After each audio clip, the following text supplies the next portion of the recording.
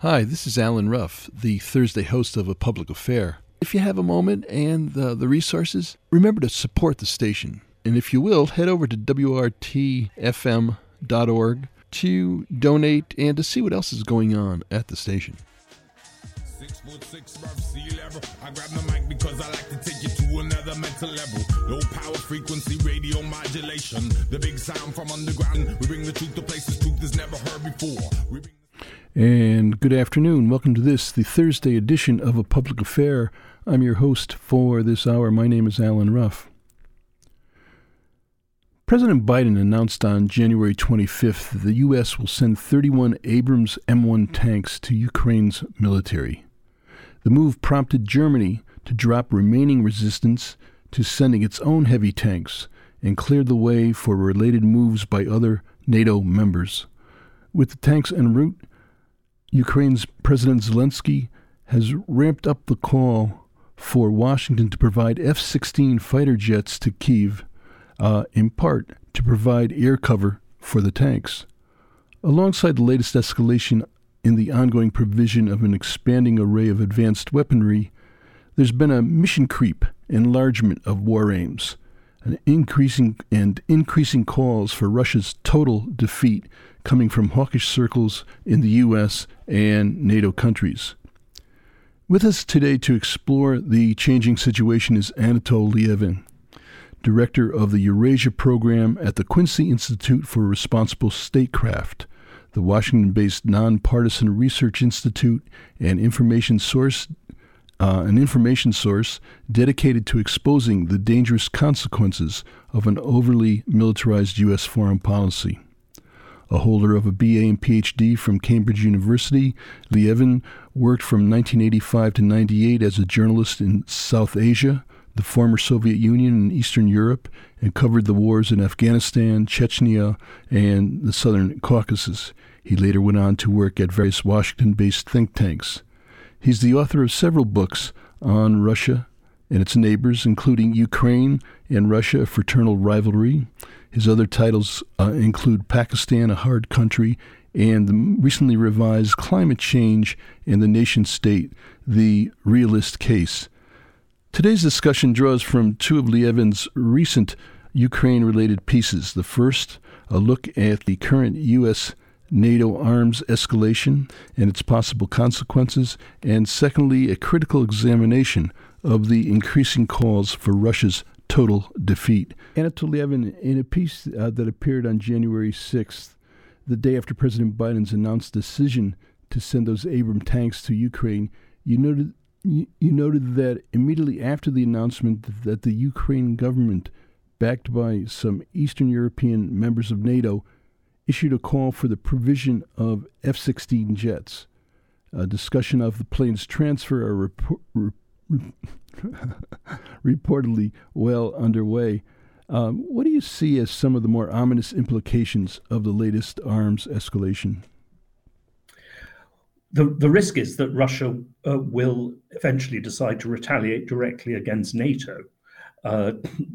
It's surprising in some ways it hasn't done so already, given the level of Western support for Ukraine. Now, fears have concentrated on, of course, the risk of nuclear war and that Russia will resort to nuclear weapons. I don't think, Russia would not begin with that. But there are other things that Russia could do, that would begin a ladder of escalation that could well end in nuclear war. And when it comes, for example, to attacks on Western infrastructure, well, given the latest reports that it was the United States that blew up the Nord Stream gas pipeline from Russia to Germany, certainly I think, of course, that hasn't been confirmed by the United States, but it seems plausible. Russia would regard itself as having a legitimate right to do that. America would certainly respond, and, well, there we go. What do you see as some of the more ominous implications? That is, you've pointed to, quote, a couple of curious features about this progressive escalation of Western military aid to Ukraine.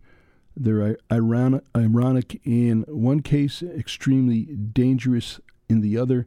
Talk about, you've touched on it some, but go into it a little deeper if you may. Well, at the very beginning of the war, the overwhelming majority of Western experts, including military experts, expected Russia to win a very quick and easy victory. And at that stage, there was no talk of sending heavy weapons to Ukraine. Of course, we'd supplied a good many lighter weapons already, which proved to be extremely effective. The escalation of Western weapons for Ukraine has come almost in direct proportion to Russia's growing weakness, and the repeated defeats of Russia in its main objectives in Ukraine. Now, this has been covered in the West by the language that we have to give these weapons because this is an existential fight for Ukraine. And of course, this idea, which we've heard again and again in Britain, in France, during the visit by President Zelensky to Western Europe, which has just occurred, that this isn't just a fight for Ukraine, but that this is a fight to defend the West. Well, the point is, if Russia cannot capture Ukrainian cities, which are less than 20 miles from the Russian border, if Russia has been pinned to a very limited area of southern and eastern Ukraine, then the chances of a Russian conventional attack on NATO seems zero. I mean, the Russian army is clearly in no position to take Kiev, let alone Warsaw or Berlin. And so the question becomes, is this escalation on the Western side really due to fear of Russia and desire to save Ukraine? Or is it in fact people trying to take advantage of Russia's evident weakness to impose a crushing historical defeat on Russia? Well, if the latter, and if, as so many Western commentators, including myself, have said, what the course of the Ukraine war really reveals is Russia's conventional weakness. Well, this is, almost, challenging Russia to adopt unconventional means against the West, and of which it has, a good many different ones that it could use. Go into that a little deeper, those unconventional means. Well, one of them, which some experts I've talked to have been surprised Russia hasn't done it already, would be to disable American satellites, which have given so much help to Ukraine in targeting and killing Russian generals, in identifying and therefore stopping Russian advances. And for Russia, the great advantage of doing that is that it wouldn't kill anyone. It wouldn't cause destruction or deaths on the ground or kill American citizens. So it would be, it wouldn't automatically trigger war between Russia and the United States, but it would do huge damage to America and to the Ukrainian war effort. Of course, America would retaliate in kind, but Russia is much less dependent on this. Other possibilities, as I say, this piece by Seymour Hersh now alleges with, some pretty convincing arguments that it was the United States which blew up the gas pipeline from Russia to Germany. Attacks on Western infrastructure, another possibility. What advantage of such a strategy from Moscow's point of view? What would it bring Moscow? You touched, of course, upon a kind of secondary or peripheral that doesn't really attack NATO or the U.S. Talk about that, if you would. Moscow's hope would be that, seeing such an escalation beginning and seeing that it could end in nuclear annihilation, that Western countries, or at least Western populations, would start to demand a ceasefire in Ukraine. Now, a ceasefire would, of course, freeze Russia in its existing positions, which are, vastly more limited than Russia's aims at the beginning of the war. But on the other hand, it would leave Russia in control of a land bridge to Crimea, Crimea itself, and the eastern Donbass. Certainly, I mean, if Russia can conquer the rest of the Donbass in eastern Ukraine, then there are certain indications from Moscow that the Russian government would then actually offer a ceasefire or even declare a unilateral ceasefire, and then basically, challenge the West to accept it or reject it. And if that were accompanied by the threat of escalation, then especially I think in Western Europe, you might have a good many more people who would be saying, okay, the Ukrainians have won enough. Now it's time for a ceasefire and peace negotiations. So that would be the advantage from Russia's point of view. But to repeat, I mean, this would mean Russia giving up, all its greatest ambitions that Putin held at the beginning of the war to subjugate the whole of Ukraine or to break off very large areas of eastern and southern Ukraine. Neither of those looks at all likely now. You're listening to Anatol Lieven, director of the Eurasia program at the Quincy Institute for Responsible Statecraft. Per usual, we'll be opening up the phone lines at hour. If you want to join in the conversation with a question, a comment, give us a call at 608-256-2001, extension 9. Anatol Lieven, you've pointed out that top Russian officials and commentators have said recently that Russia is now in effect at war not with Ukraine, but with NATO, while at the same time leading commentators and Eastern European governments have declared openly that complete Russian defeat in Ukraine should be sought in order to bring down the Putin regime. Some have even called for this to lead to what is called referred to as the decolonization of Russia, a code for the breakup of the Russian Federation and the destruction of the Russian state. That makes this conflict something very different. Well, it does indeed. And this is something that the United States, every American administration during the Cold War, was very, very careful to avoid. The Soviet Union was allowed to collapse on its own, which it did, of course. It broke up for internal reasons. But the Bush administration at the time very carefully refrained from trying to drive this process because it was afraid that at that point, this could lead to nuclear war. Now, I think by the way, I'm not saying that this is the agenda of the Biden administration. This is being driven by the most hardline elements. But in turn, you see,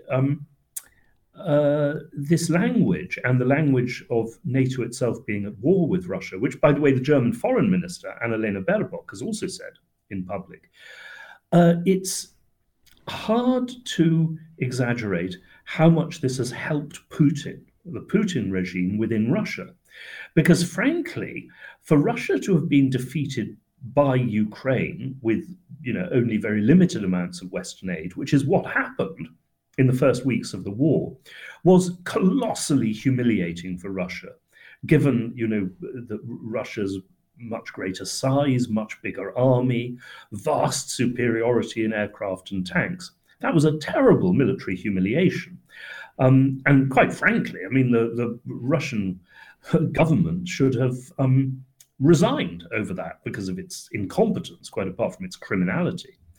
But you see, the more people in the West say that indeed it is NATO that's at war with Russia, well, that gives Putin an excuse. If Russia is fighting the whole of NATO, well, Russia cannot be expected to win huge victories at that point. And this is, he can make the argument that, yes, indeed, this is going to be a very long and bloody war.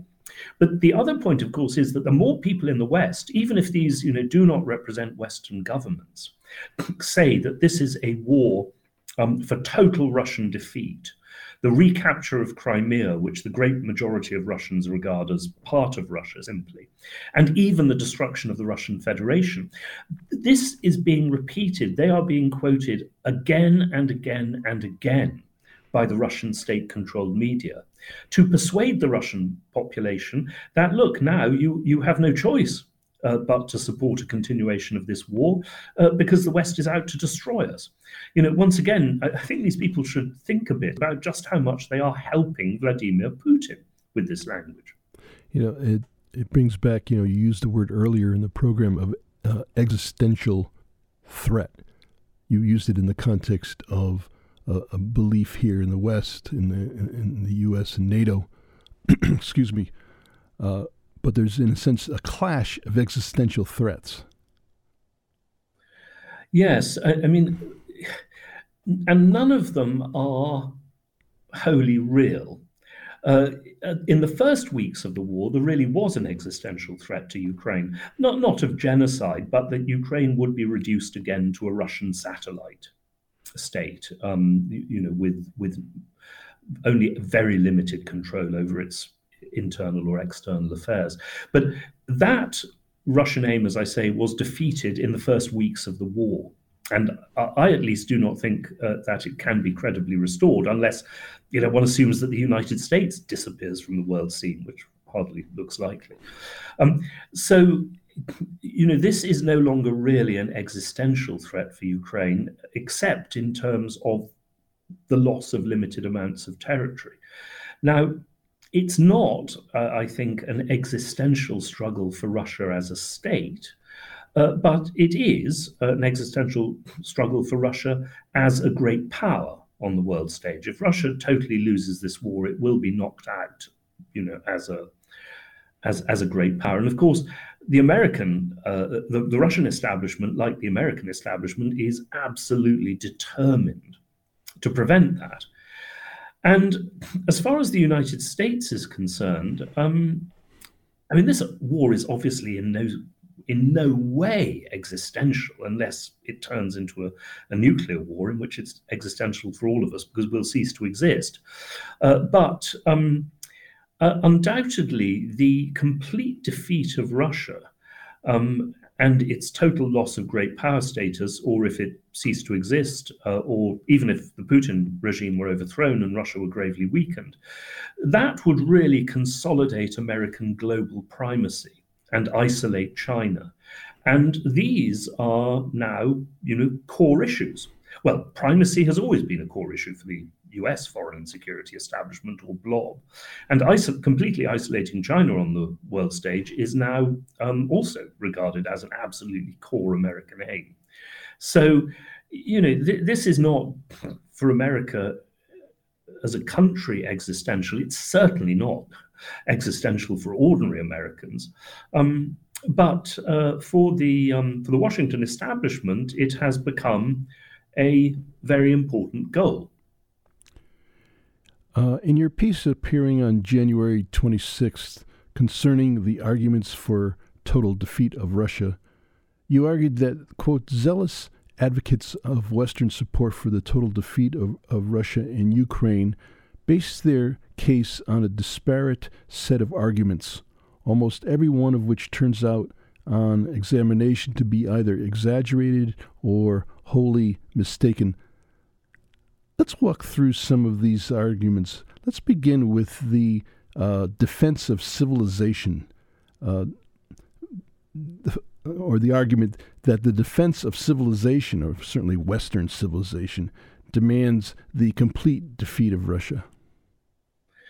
Yes, this is, I think, a very sinister argument that takes one back, to dark eras in European history, when, of course, both sides claim to be defending civilization against barbaric enemies.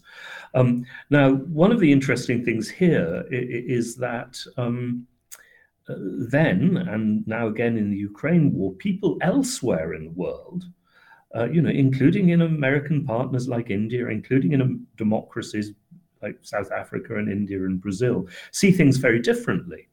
It rather reminds me of a famous saying by Mahatma Gandhi when he was asked what he thought about Western civilization, and he replied, "It would be a good idea."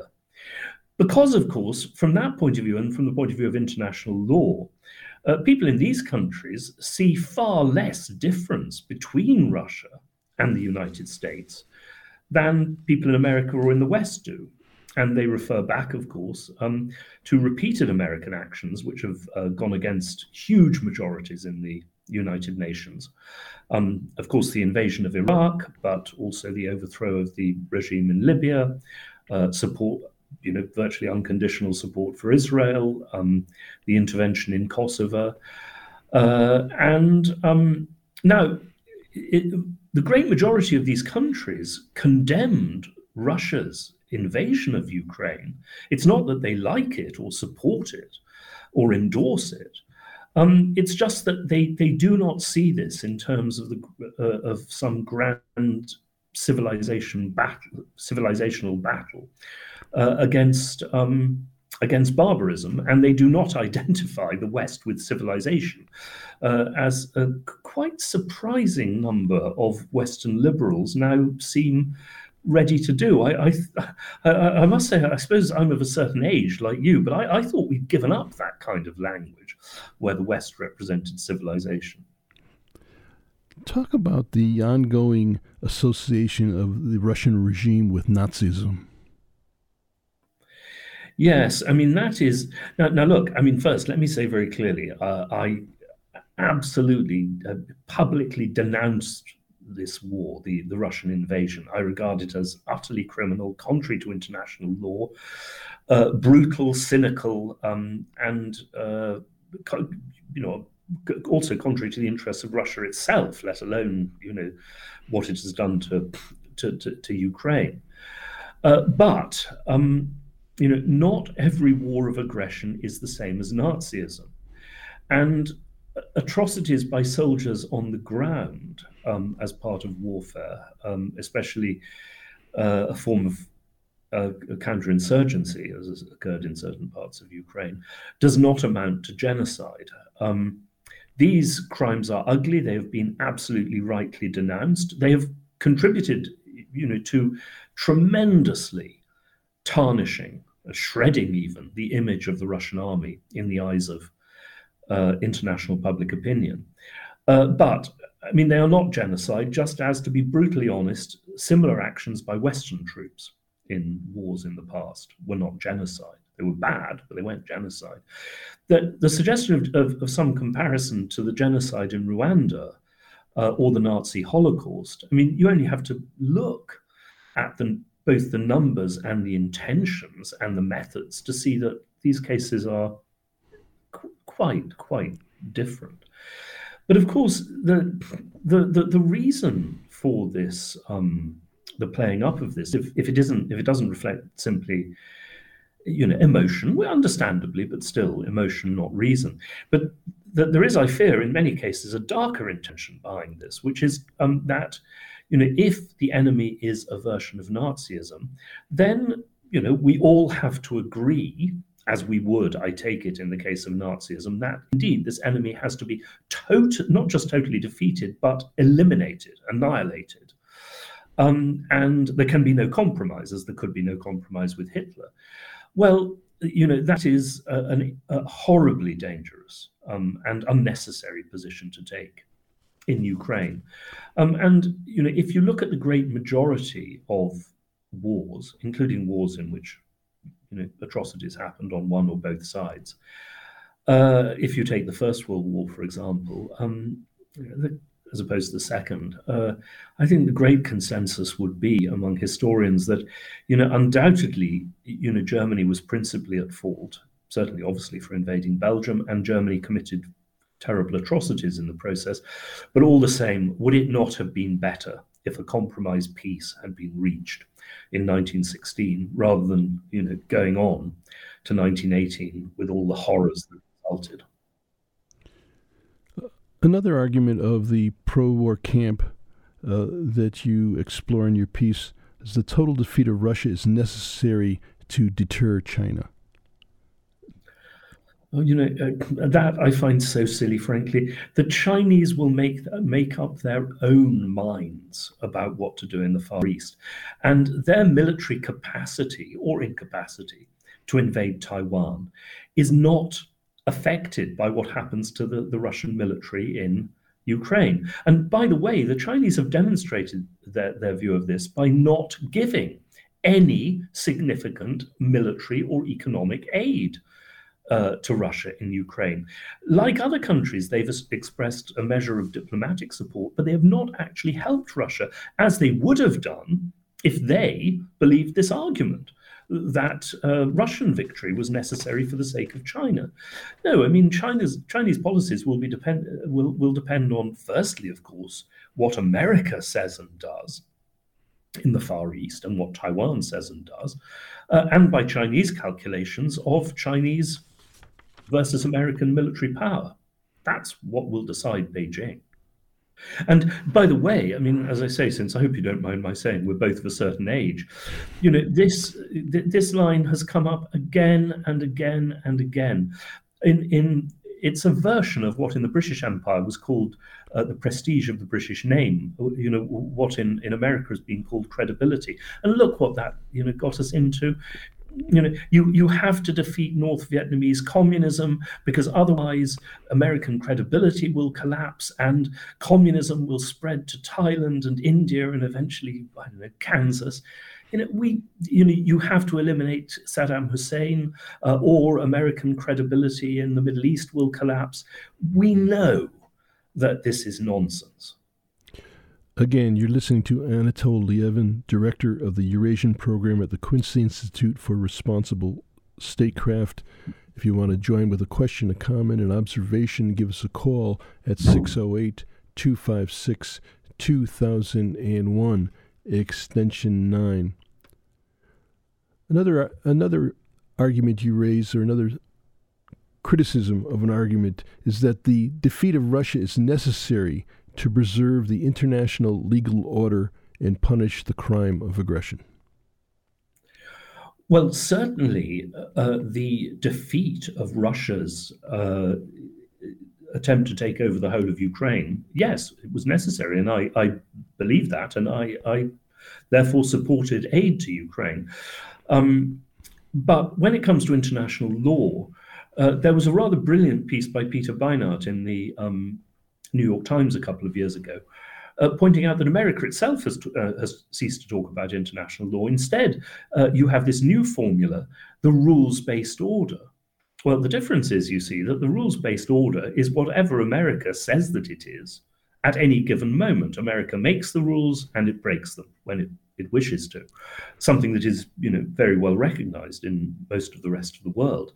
So, unfortunately, America is not in a strong position to refer to absolute standards of international law over this. That's the first thing. The second thing is that, when it comes to containing, limiting, trying to end conflicts or at least freeze them and end the heavy fighting, that the United States has not relied on international law. It has relied on some mixture of pragmatism, enlightened self-interest, if you like, a mixture of desire for peace and a desire to protect American interests, or just American interests. And to give one obvious example, when Turkey in 1974 invaded Cyprus and carved out a Turkish republic of northern Cyprus, of course there were criticisms and complaints in the West, but there was none of this, belief that Turkey had to be totally defeated or that no compromise was possible, or of course that sanctions, let alone military action, should be taken against Turkey over this. And, one can find so many other examples. Israel, India in Kashmir. And by the way, I'm not saying that, in any of these cases, America should have taken a hyper legalistic or moralistic line, because, sometimes that is simply a recipe, unfortunately, for wars continuing and even getting horribly worse. So, in international affairs, the United States has usually pursued a policy of pragmatism, rather than hyper-legalism, at least when it comes to America's friends and allies. Anatol Lieven, whenever I hear the phrase these days, rules-based order, I think of that old quip that about the golden rule, that that got the gold rule. Indeed. 608-256-2001, extension 9, if you want to join us again with a comment or question. Along with among the litany of arguments that you've taken on to deflate or at least critically appraise is the one that the total defeat of Russia is necessary in order to bring democracy to Russia itself. Talk about the problems with such assertions. There is no evidence to support this at all. The strongest opposition to Putin, or at least critics of Putin now within Russia, are in fact Russian ultra-nationalists who frankly blame Putin for not having invaded the whole of Ukraine 8 years ago in 2014 and would like Russia to vastly intensify its war in Ukraine, total mobilization of the Russian population. That's the first thing.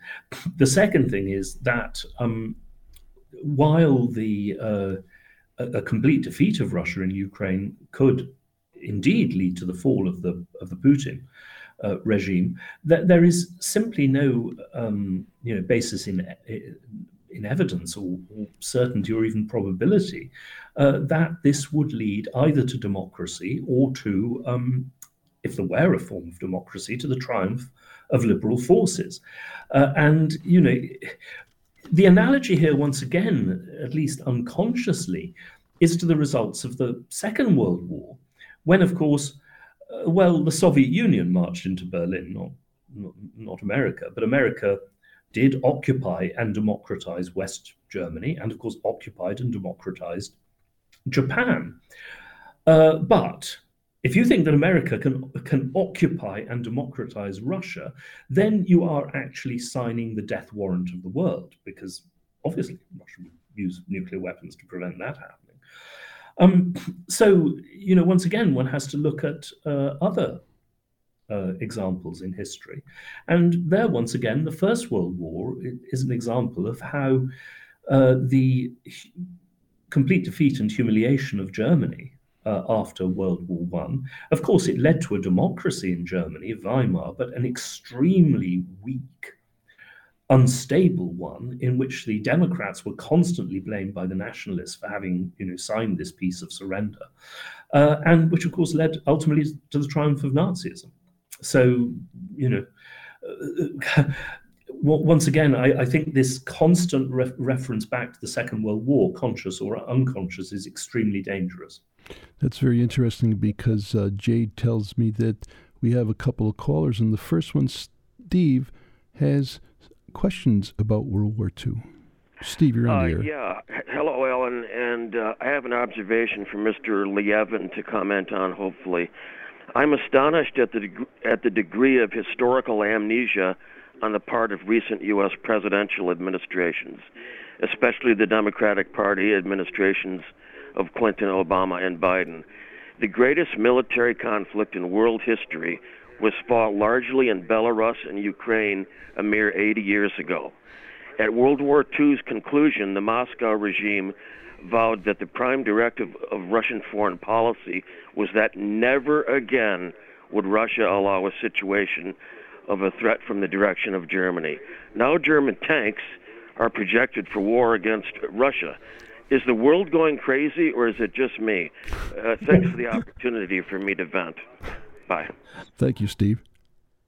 Well, yes, and I mean the strange thing is about the Clinton and, of course, other administrations since the end of the Cold War, is that they were warned about this. A string of leading U.S. ambassadors to Moscow, including the most famous of them all, the architect of containment, George Kennan, warned again and again and again that the attempt to extend NATO to Ukraine, to turn Ukraine into an anti-Russian ally of the United States, would bring about a catastrophic Russian reaction. The present head of the CIA, William Burns, in his memoir, published before he became head of the CIA, of course, the former ambassador to Moscow, quotes a minute that he sent as ambassador to the Bush administration, saying that Russian opposition to NATO membership for Ukraine was universal in the Russian establishment and was absolute and was accompanied by the direst warnings of conflict if this happened. So all of these American administrations were warned about what was likely to happen and ignored it, as did the West Europeans, by the way, with even less excuse. Let's continue on the phones. Tom has been waiting with a question or comment. Hi, Tom, you're on the air. Hi, thanks. Hey, my quick comment, or question, I guess, is does Putin and his associates profit from the war in Ukraine? How so, and how do you see that affecting the war? Well, Putin has certainly used the war vastly to increase domestic repression in Russia, repression of opponents, control of the media, which is now, almost absolute. But I don't think that this was a motive for the war, because it really, kicked in as Russia began to lose.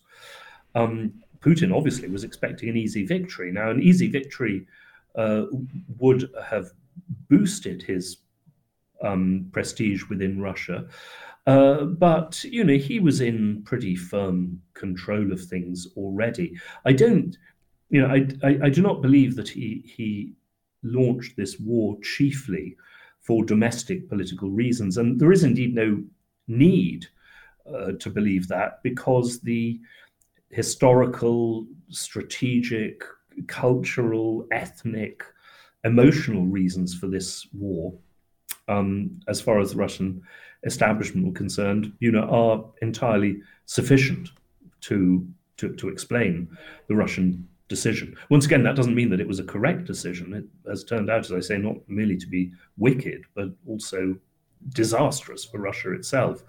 But certainly, the Putin establishment has not profited in material terms from the war. And indeed, it's pretty clear to me, at least, that they didn't expect such harsh Western sanctions as a result of the invasion, but they undoubtedly expected sanctions, which were going to hurt those of them with property in the West. So I would see this as a war launched for a whole set of Russian strategic and historic reasons, rather than for Russian domestic political ones.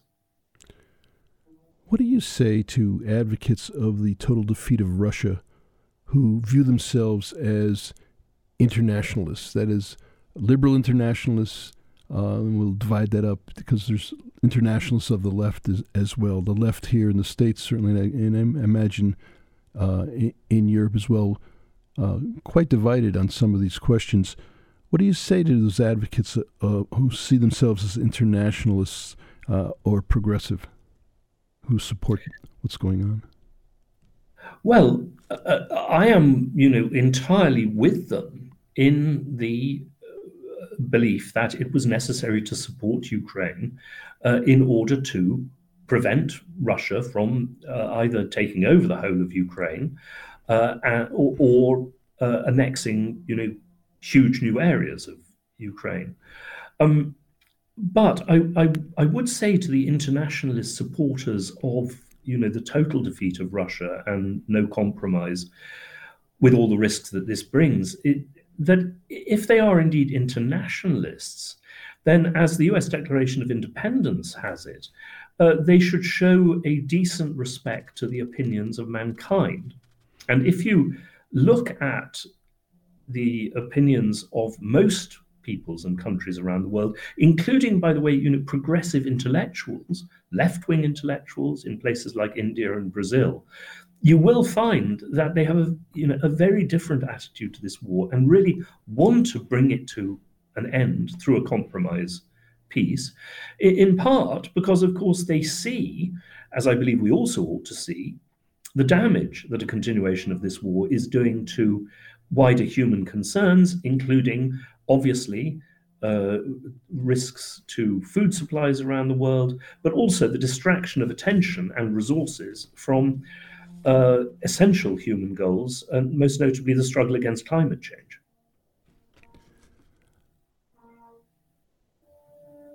Do advocates of total defeat of Russia somehow believe that they could imitate the Soviet and U.S. victory in 1945, invade and occupy Russia and install their own governments? All this without ending the world in the process? Well, they don't believe this at a conscious level. I mean, they can't, I suppose. But unconsciously, this image of 1945 does keep coming back. And, I'm reminded during the arguments, for launching the invasion of Iraq in 2002, 2003, again and again the line came up. Well, of course we can succeed in occupying Iraq and then turning it into a successful free market democracy. After all, we did that in Germany and Japan. And, people like me virtually, howled about the total differences between Iraqi society, Iraqi history, and the history, society, states of Germany and Japan. Which should have been evident to everybody, not just people who knew about Iraq and the Middle East.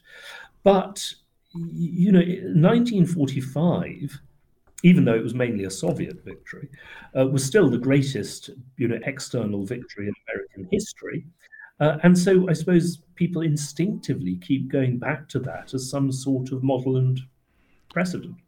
Yeah, I don't think it's so much instinctively in the sense that the media mills, Hollywood, and the mainstream press and so on and so forth, there's almost a romanticization of the good war, the Great War, the war for democracy and the American way, and it's so much in culture this side of the Atlantic. That people are mobilized. There's been this preparing for this program. I looked at some mainstream websites, CNN and so on, and the adjectives and the language that is used in what is supposed to be a quote unquote news story is beating the drum. There's critical thinking, critical analysis is forced to the periphery. It's just the same in England. It often seems that Churchill is the only historic British leader that the great majority of English people have heard of anymore. And so every international conflict is rendered in Churchillian terms, despite the fact that, of course, there was one rather big difference between Britain and America in the Second World War and Britain and America today, which is that we were actually fighting. Our parents, grandparents were actually risking their lives, sometimes losing their lives in battle against Germany and Japan. If America had restricted itself, if Pearl Harbor hadn't happened, and if America had restricted itself simply to giving weapons to Britain, while it was British people who were dying, and of course Soviets, then this historical image of America would, I think, not look quite so magnificent. You've mobilized numbers of criticisms, most of them that I see as very valid and important for lots of people to understand. But I'm sure there's a listener or two out there who's saying, but so what? What then? What do you propose if you were able to had the capacity to influence policy? What would you recommend at this point? Well, I think that we have to start not moving immediately to a ceasefire, but we have to start thinking seriously about a ceasefire and talking to the Russians and the Ukrainians about this, especially if developments on the ground indicate that otherwise this war will go on and on and on without a solution. The second thing that I keep telling people is, which has been totally ignored, by the way, by all sides, is that there should be a role in any final settlement for the wishes of the local people. What do the people in the Donbass, this must of course include refugees as well, in Crimea themselves want? Which country do they want to belong to? That's for a final settlement. Jade tells me that, as is often the case, we're getting very close to the end of the hour, but we do have a caller with a quick question. Hello, Steve. You're on the air. Oh, yes. Hi. Yes, I had a question on how many war dead total are there from Russia? And then I guess, I'll sneak a question in. And for young people, how do we negotiate to prove that war is not the answer? How do we negotiate? I mean, on the first, there have been many different estimates. Ones from reliable sources range up to 200,000 casualties, that wounded and dead, which would indicate about 50,000 dead on the Russian side. Western intelligence estimates have said that numbers killed and wounded on the Ukrainian side are roughly similar. And of course, Ukraine is 1/3 the size of Russia. So that's quite indicative. As to the war not being the answer, well, it's difficult because, in the past, and my God, one sees this contrast so much with the Germans. In the past, this, sheer leading for unconditional military support for Ukraine would have caused horror among a German generation who had fought in Ukraine in the Second World War, whose relatives had died there, and who saw the appalling consequences of the Second World War. Now, of course, that doesn't work in the same way for the present generation. Essentially, all one can do is two things, I think. One is ask them, however hopeless this may be, to look at history and the results of the great majority of wars in history, as opposed to this constant referring back to the Second World War. Look at American wars. Look at Korea. Look at Vietnam. Look at the First World War. And the second thing is just think a bit about what we are risking. During the Cold War, people were seriously concerned by the risk of nuclear annihilation, not because it was probable, but because the danger, if it happened, was absolute, annihilatory for human civilization. And people took that seriously and need to take it seriously again. We have but a minute or so, a little over a minute left in the hour. Tell our listeners about the Quincy Institute for a sec, and how you might be reached or how they can see your offerings. Yes, well, our website is very easy. It's quincyinst.org, and our journal is Responsible Statecraft, which can be found on that site. And we are a strictly non-partisan institute who are devoted to promoting restraint in US foreign and security policy. We oppose the militarization of that policy. That is not to say that we are not also dedicated to a defense of America and the West, but we do not believe that this has required so many of the military adventures in which America and sometimes other countries like Britain have been engaged over the past generation. And we support, as far as it can be achieved, cooperation in international affairs, in pursuit of common human goals, like fighting climate change. Well, Anatol Lieven, I want to thank you for giving us, your knowledge and your time today. You've been listening to Anatol Lieven, Director of the Eurasian Program at the Quincy Institute for Responsible Statecraft. I want to thank him again. I want to thank Chuck for engineering, Jade for producing. I want to thank you, our callers. I've been your host for this hour. Chuck is telling me I have a minute, so I'll tap dance a little bit here. I had a dream or nightmare the other night, which probably indicates the hopelessness of promoting peace in Ukraine. I dreamed that it was my job to teach a bear to tap dance. There you go. Well, good luck with that project, and I hope to have you on sometime down the road, Anatol Lieven. I've been your host for this week. My name is Alan Ruff, and I'll be speaking with you next week.